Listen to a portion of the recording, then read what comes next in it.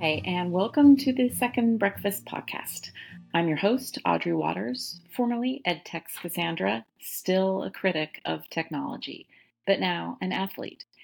This podcast will serve as an audio extra for subscribers to my newsletter, Second Breakfast, which looks at the history of the future of food and fitness technology, the ideology of the libertarian individualist wellness hustle, and what it means to grieve and age and strength train and run under late capitalism and during global climate change.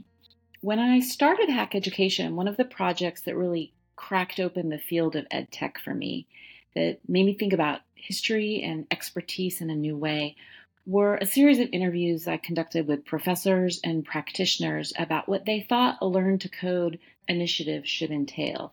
This was circa 2012. It was before Codier, right? Remember when Mayor Bloomberg said he was going to use Codecademy to learn to code? I didn't seek out the big names that other tech journalists had in their Rolodex. This wasn't about talking to hotshot smart dudes from Stanford or MIT entrepreneurs, people who'd never taught anyone but themselves anything.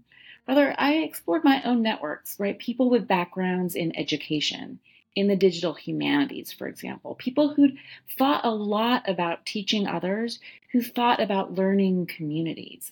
And I want to try something similar here to help me really learn more about what is for me a new field of interest, right? Fitness and food technology. So I'm going to start with my friends and my teachers and my coaches. There'll be guests on here to talk about their own experiences with health, trauma, training, technology, fitness, and of course, food. Podcast episodes will be released monthly, I think. They'll all be free and available via your regular podcast apps. But you can also subscribe to the Second Breakfast newsletter. That hits your email inbox several times a week at secondbreakfast.substack.com. That's 2ND breakfast because someone who's never actually published a goddamn thing has the URL for the fully spelled out word. Anyway, hooray, technology. And thanks to the paid subscribers to my newsletter, incidentally. I will be able to pay my guests, right? Being healthy is already like a second goddamn job, unpaid work.